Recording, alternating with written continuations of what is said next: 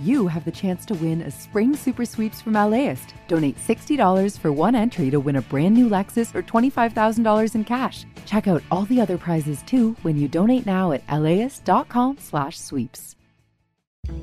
I'm Austin Cross. Join me for LAist's new live event series with the James Beard Foundation. We Are Where We Eat will go behind the scenes of LA restaurants. The kickoff event is May 22nd. Tickets at laist.com/events.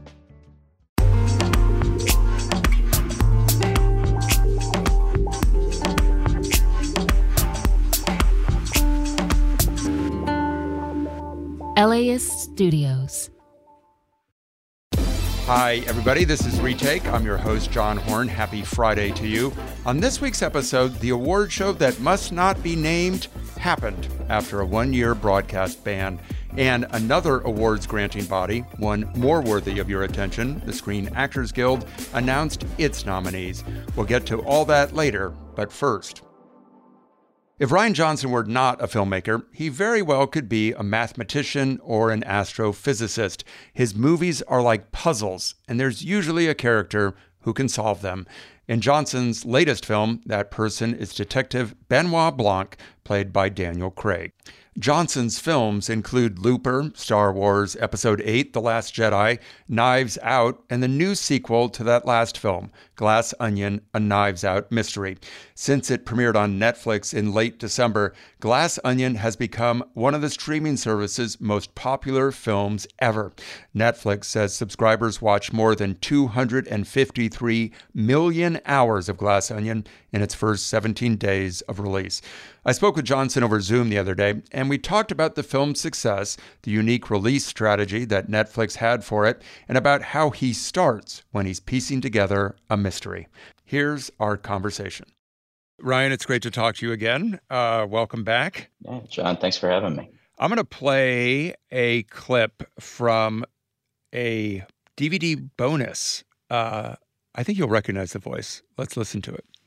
Hello, this is Rian Johnson, and welcome to the extended and deleted scenes section of the DVD. There weren't a lot of scenes that were completely cut out of the movie, just because the plot is so intricate that there's kind of like a string of dominoes. We couldn't take anything out. You're not talking about either Glass Onion movie. What are you talking about there? If I had to venture, I guess Looper? Is that Looper? Brick. Oh, it's Brick. 2005. That makes more sense, actually. But wow. But the fact that you said Looper, I think, proves my point that there is a mathematical formula, and I don't know if this Hollywood thing didn't turn out if you'd be some sort of astrophysicist, but there's a mathematical formula to your movies going all the way back to Brick that if you move one piece out, the whole thing kind of collapses. And I think that's true of the Glass Onion movies. And have you ever thought about that? You thought this was Looper, that there's a structure to your films. Everybody has structure, but this is like, you called it dominoes. You take one out and they all start falling over. Yeah, I guess part of that probably comes from the way I learned to write movies. I learned to write movies starting with structure. I love structure, and I feel like people who can sometimes hit kind of a distrust of it, kind of a sense from some people that structure leads to like a rote sort of formulaic approach to writing, or it can't lead, or it negates the element of surprise, because if you know what's coming, the audience will too, or what have you. That's, for me, it's the exact opposite. For me, I start with the shape of the movie, and that's what structure is essentially for me, is the shape of the movie. And that contains all the things that aren't cold and structural. That contains the theme of the movie and the emotional impact it's going to have on the audience. All of that is, for me, starts with this shape that I draw on a little piece of my notebook that is kind of how the whole movie is going to flow. It's a skeleton of it. So I think starting with that maybe is what leads to maybe that effect that you're talking about. I said Glass Onion movies. Let me just say Knives Out movies. No, Glass Onion. But I love that you said that, though, because that's my goal with these things, is that it won't be, the Knives Out franchise. Knives Out was the first movie. Glass Onion was I want people to refer to them by whatever the most recent movie is. So, okay. So thank you. I take that as a win. You said when you start to draw in your notebook, is that Are you talking about writing down words, or is it really, I'm thinking of that Charlie Day meme or Glenn Beck's chalkboard where I think you know what I'm talking about, these all randomly interconnected lines.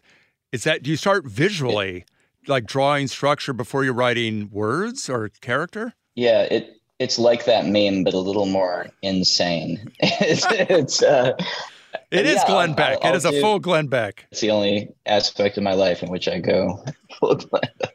I'm working on the next one right now. So I can show you. I work in these little moleskin notebooks. Love those. And it's kind of what I'll do is, especially like when I'm at the start, which I am now on the third movie, it's a combination of kind of free flow writing, just kind of almost the equivalent of it's not journaling, but it's just keeping my hand moving while I'm thinking. It's kind of a way of thinking out loud on paper. And then little ideas will like, oh, this is interesting, that's interesting. At some point, though, when I'm ready to actually get started, I will draw a line, and it is a graphic thing. I have a really specific way I do it. I don't think I have one in this notebook that I'm waving in front of the camera that nobody can see who's listening to this. We can explain on radio. So we'll use our words. So basically, I'll draw an arc across, and it's a pocket-sized moleskin notebook, if you can imagine. So, 5 inches 5 by across. 7. I'll draw I'll draw a little arc, and then I'll do little cross hatches on the arc, and I will split it up. Usually, I'll kind of start zoomed out. So I'll start with sometimes as little as like the axe. I'll start with, okay, the basic idea, like with Glass Onion. Spoiler alert, if anyone hasn't seen it yet, skip ahead because three people who haven't. 3 people, yeah. So, it started with something as simple as the notion of the fugue structure, and that's what the whole movie was built on. So, and hence the cameo from Yo-Yo Ma. Exactly, yeah, explaining. I was like, if anyone's going to explain the fugue, why not get Yo-Yo Ma? So you do the first half of the film, and you tell the whole story. You do a hard reset right at the midpoint. And then you do the second half of the movie where you retell that same story from another perspective. And the challenge that is a good example of just a structural thing that every single story element ends up coming out of. Is that something you learned or something that just became a thing? And I'm wondering too, as you're writing, are you listening to, some fugues by, I don't know, Bach? Does that help you? I'm a big Bach fan, so I'm generally I'll be listening to Bach a lot of the time. Is that true? I love Bach. I've kind of delved in the past 5 years into classical music. Opera was kind of my gateway into getting more into classical, and so yeah. But also, I'm a fan not only of Bach but of Gödel Bach. There's been a lot of the people, I think, especially puzzle nerds, love to talk about Bach because Bach, famously, like in his music, he would put hidden messages, and there's an element of cryptology to his writing, and he was kind of the first music nerd a little bit. So which was another reason why it made a lot of sense to kind of reference him in this movie. But yeah, I think I learned, my dad took me to a Robert McKee seminar when I was in high school. And so the notion of structure as a starting point got kind of lodged in my brain really early. And I've slowly over the years, I hope, been kind of figuring out how to use it in an organic way more and more. Robert McKee is a very well-known screenwriting teacher. His famous book is Story, Substance, Structure, Style, and the Principles of Screenwriting. And he also has one about character and one about action, but I think it's the first one that is the most famous. Yeah. I was talking with Cate Blanchett about Tar the other day, and she said, in speaking about Todd Field, the writer-director, that often when you get on set, the director, if he or she is the writer, will start saying, well, we don't have to do that. Let's do something else. And that Cate said, it's very important for the actor to say, you wrote it. It must mean something. Let's see if we can figure out a way to do what you wrote. And has that ever happened on set that as the director, it's like, I don't know, let's do this instead. But the writer in the privacy or quiet of his own mind or home or working space, has an idea that maybe you shouldn't ditch when other things come into play. Has that happened to you?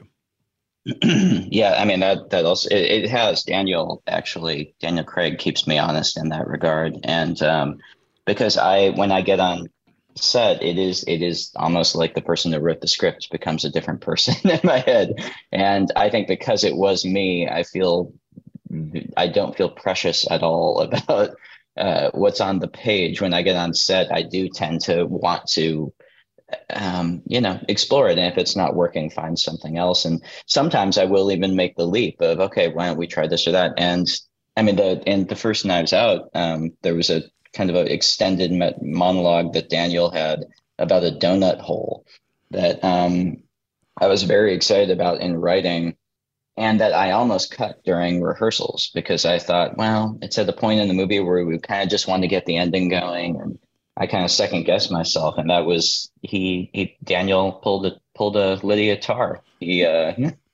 said, no, I think this is really good and really important for Blanc. I was like, oh, wow. And then I saw him do it. I was sitting at the monitor just thinking, oh my God, thank God he talked me back into that.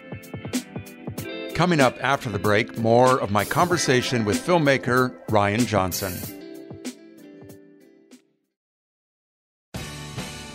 The LAist Spring Super Sweeps is happening now. You can win amazing prizes while supporting your source for local fact-based journalism.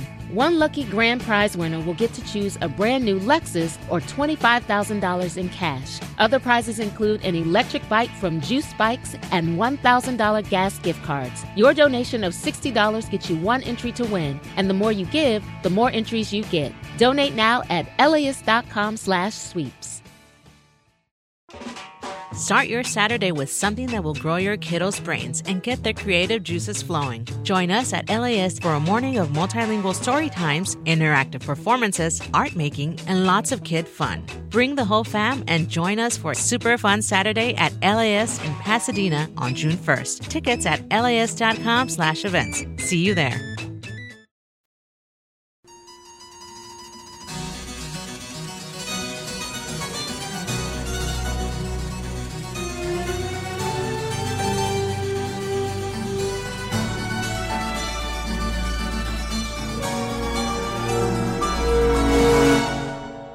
Back now to my conversation with Rian Johnson, the writer-director of the new Knives Out sequel, Glass Onion. First, a scene from the film with Daniel Craig playing Detective Benoit Blanc and Kate Hudson playing Birdie J, a former model and fashion entrepreneur.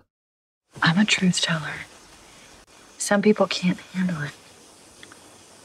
It's a dangerous thing to mistake speaking without thought for speaking the truth. Don't you think? Are you calling me dangerous? So what's interesting about this scene is that Kate's character has no idea that she's just been insulted. And it's this idea that some of the actors, maybe a lot of the actors or a lot of the characters in this story are operating on a different level, intellectually, however you want to define it, than Benoit is. And the question is, he is the smartest guy in the room. I think that's the conceit of the films. But the other people, if they're dumb, it's not as interesting. So how do you walk that line between his being smart and their not being like laughably misinformed and I guess stupid? Yeah, I mean, I guess and with this movie in particular, because as opposed to the first movie, Knives Out, in this movie, it is a bit more of a broad sort of, inflated kind of strange, lovey type tone to it, and so that means all the characters are a bit more goofy in their dumbness, but. I guess it's a two-part answer. I guess the first part is I still have to find my way inside each of them. Like with Birdie, for example. Yeah, she's oblivious, but she's also in her own way incredibly savvy. And there's something that I talked about with Kate, with her, which she's a survivor and she's savvy. And there is also something very kind of sad and lonely at the heart. So something kind of needy in a way that I know I could relate to, and that helped me get into character while I was writing it. Second part is casting Kate Hudson in that part, and just like casting Edward Norton to play Miles or Catherine Hahn to play Claire. At the instant you put a incredibly smart actor into that role, suddenly it has that part has an inner life, and all of those layers that I talked about in the writing can come out. And so yeah, I mean, I guess the easy answer is you cast great actors. Well, let's talk about casting, because I think that's really interesting. Your casting directors are Mary Vernew and Brett Howe. Do I say their names right? Yeah, that's right. Yeah. Where do you start? I mean, do you have people in mind as you're writing outside of Daniel Craig character types? How does that conversation work between you and your casting directors? Well, while I'm writing, I try really hard not to think about actors because first of all, it can be a pathway to heartbreak if you can't get the ones you're thinking of, but also I feel like then I'm just modeling it based on another performance I've seen with the actor. So it doesn't seem fair. So I try and just write characters, and I'll think of other people in my life. I'll think of people who aren't actors. I will have types and kind of references in my head. And all of those will come out when I sit down with the script and have my first conversation with Mary and Brett. And then I'll really try and just talk character and get Mary kind of into my head in terms of what's important, what are the aspects we're looking for. And then Mary will, make her lists. She'll make, lists of who's around and who she thinks she can be interesting. And sometimes it's like spot on. Yes, that's fantastic. This person is exactly what I was thinking. And sometimes, like with the case of Dave Bautista in this movie, I wrote that to be played. I figured that would be played by a skinny white guy. Really? Yeah, imagine that part being like somebody who's spouting all this nonsense, mandem stuff, but is punching above his weight class. And when Mary suggested Dave for it, I just thought, oh my God, that's fantastic. Also because I knew I had admired Dave as an actor for a long while, and I knew he would bring kind of a bizarre softness to the part that would belie his bigness. So yeah, sometimes you're surprised, and that always feels good. Yeah, that would be an example, unlike Alanis Morissette's definition of ironic, that character is now played by a really big guy. I want to ask you about it's like rain on your wedding day, John. There's one line of irony in the entire song, and it's needing a spoon and only having 1,000 knives. The other things are just bad timing. According, there's whole grammatical analysis of that song. Knives Out came out in 2019, which is obviously the last pre-pandemic year, both like in the business and in the world. And now we're in early 2023. A lot has changed in the world, and a lot has changed in the way that people watch movies. So I guess my wife would object as a compound question. That's the lawyer. But my question is, there's the physical changes of how the business has changed, and then there's the kind of cultural health changes that the world has gone through. Do any of those affect the way that you're thinking about the movie and releasing the movie? Well, I mean, the big change of, the pandemic we all went through, that literally affected, and that I rooted into the movie. That was one kind of, big dilemma I had when I started writing back in 2020.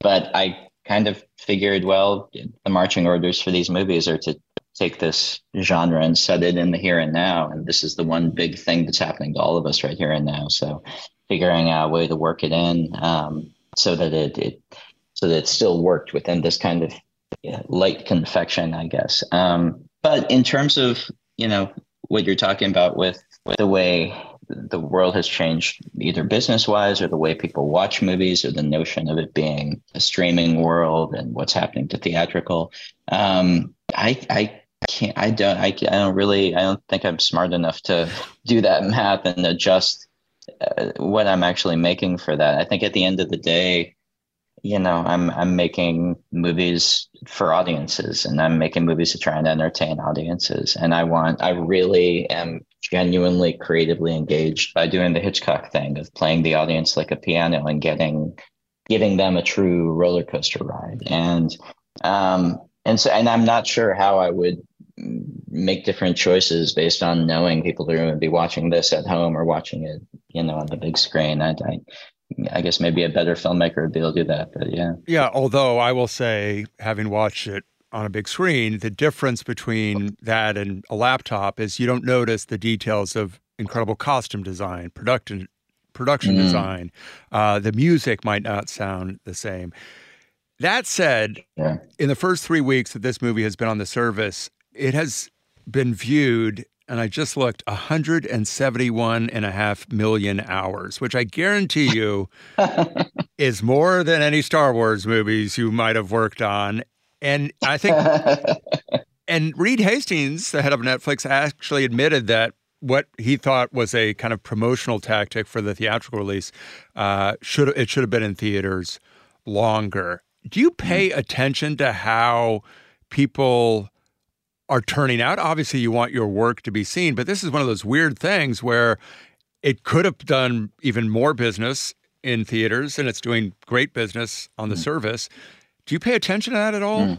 Oh, yeah, absolutely. I mean, in terms of the theatrical element of it, I mean, first of all, I should say that what Netflix did with the week in theaters, even though it was just a week, I also was very conscious that they were making a big effort, that they stepped out of their comfort zone to do that, because it was a week in theaters, but it was the first time they worked with the big three chains. Right. It was the first time they put actual money and muscle behind promoting a theatrical run of a film. They had never done that before, really. And so they made an effort, and this was very much a test for them. And then I was very much paying attention. First of all, because I want people to see it. You want people to like it.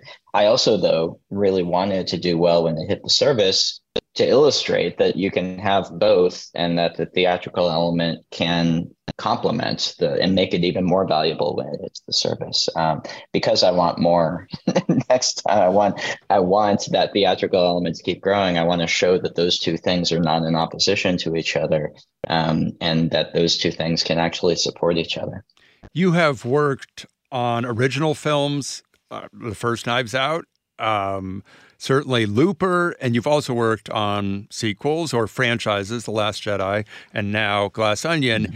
Is there a different challenge, satisfaction in doing something that's part of an ongoing story versus creating something original?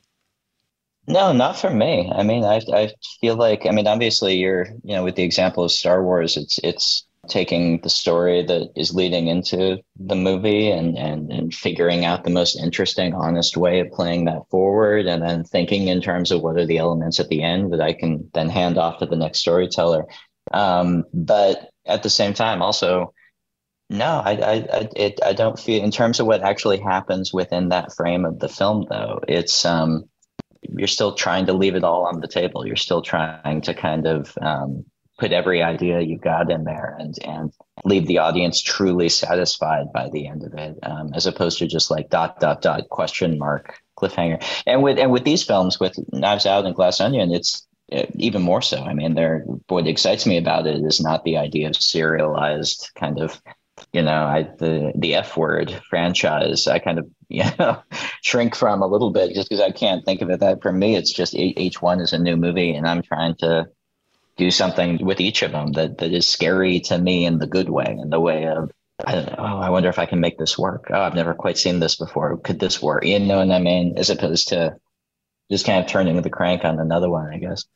When you think about puzzles, because you mentioned that word earlier, are you thinking about some of the things I'm obsessed with, the New York Times spelling bee, or are you talking more about Agatha Christie in terms of the way that your mind works, the kind of puzzles you like to work on or play? Well, I do the New York Times crossword every day. So I am just a genuinely a puzzle nut. But I guess when I was talking about it, I was also like, I think there's an element to it in storytelling. I do think that although with the whodunit, I feel like that it's kind of one of the things in terms of the way I try and approach these things is to get away from what I think is the illusion that the pleasure of a whodunit for the audience is laying out a string of clues and they can possibly solve it at the end. And I think that needs on some level to be true, but I think that's never going to be the entertainment thing for an audience. And if you count on it to be, you're going to have a bored audience, I think. After about 20 minutes. It's fun to kind of look for the clues about 20 minutes, and then you're like, okay, what's actually happening? I think that's why with both of these films, building a narrative engine into it that is much more of a Hitchcock style, leaning forward in your chair as opposed to leaning back and trying to solve it. But at the same time, I think similar to a magic trick, there are just elements of how a good storytelling works that line up with kind of the mystery of presenting a puzzle box and, okay, let's get in and figure out what's actually ticking beneath that surface. At some point in the future, I want to play code names with you because I bet you're very good at board games. I love the movie. I've seen it twice. We showed it with our kids and their girlfriends. It was a great evening, and we made some soup. It was a perfect. Nice. We watched on Christmas Eve. It was a perfect Christmas present. Oh, I love that. It makes me happy. Well, thanks, John. I appreciate it, man. That was Rian Johnson, the writer-director of Glass Onion, a Knives Out mystery. It's on Netflix now. He also has a new streaming series coming out, a Columbo-style Mystery of the Week show called Poker Face, starring Natasha Lyonne. It premieres on Peacock later this month. Coming up, the SAG Award nominations and that other award show. It's on trend for a world rapidly warming due to climate change. I'm LAist senior science reporter Jacob Margolis, and I help Southern Californians understand the science of our imperfect paradise. It is not unprecedented at all for fires in the western U.S. to affect cities on the eastern seaboard. So that we can better protect our environment and prepare for natural disasters as the climate continues to change. There's a giant mass of warm water stretching from Alaska down LAist, independent journalism, fact-based journalism. LAist has a new live event series with the James Beard Foundation. We Are Where We Eat will go behind the scenes of some of your favorite LA restaurants to find out how and why they do what they do. I'm Austin Cross. Join me for the first event where we'll explore how restaurants help make a neighborhood, and we'll all have something delicious to eat afterwards. It's May 22nd at the Crawford. Get your tickets now at laist.com/events.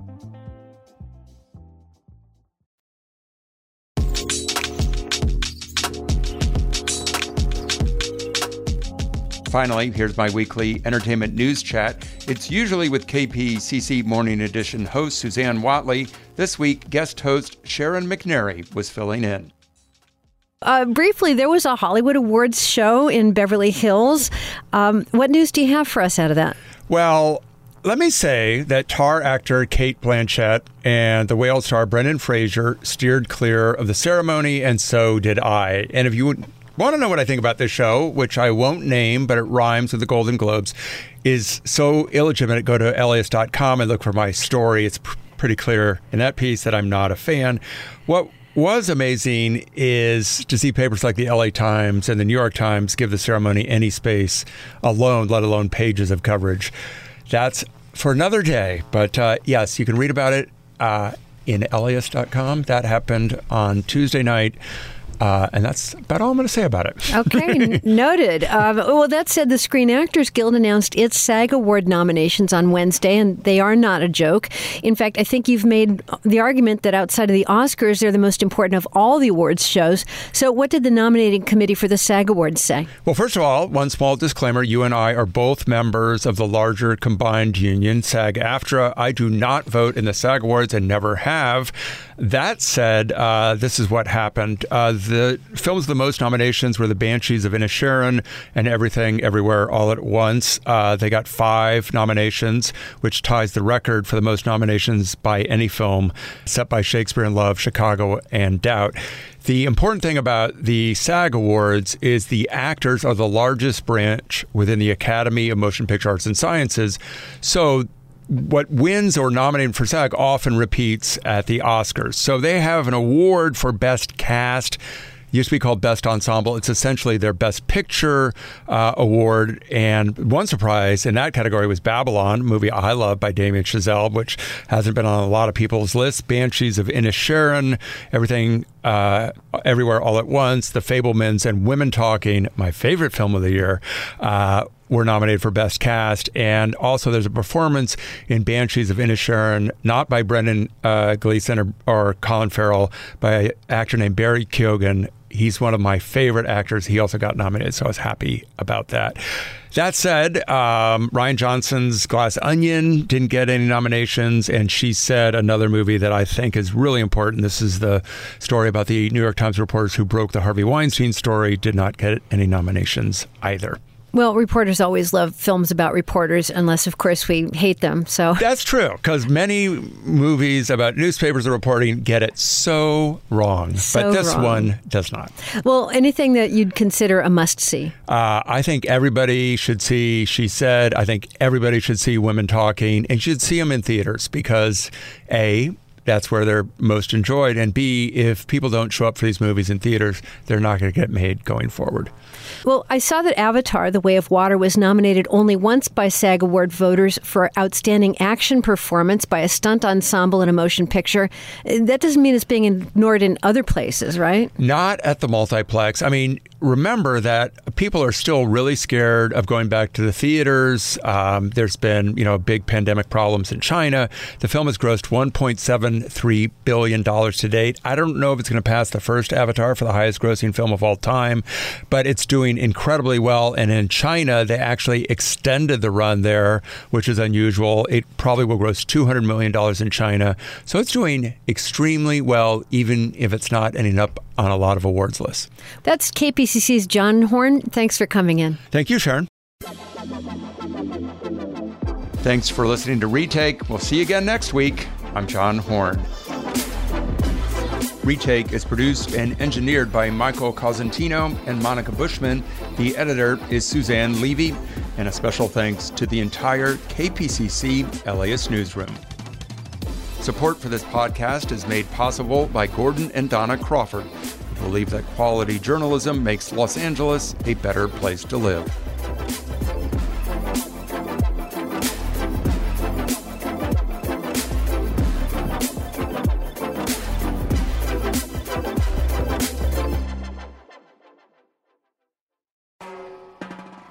Hi, I'm Tracy Thomas, host of One for the Books, and we are back for another round.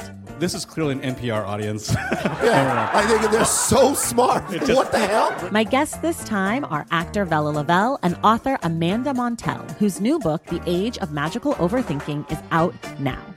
Join us on May 15th at the Crawford Family Forum for book talk, trivia, and hot takes. Tickets can be found at laist.com/events.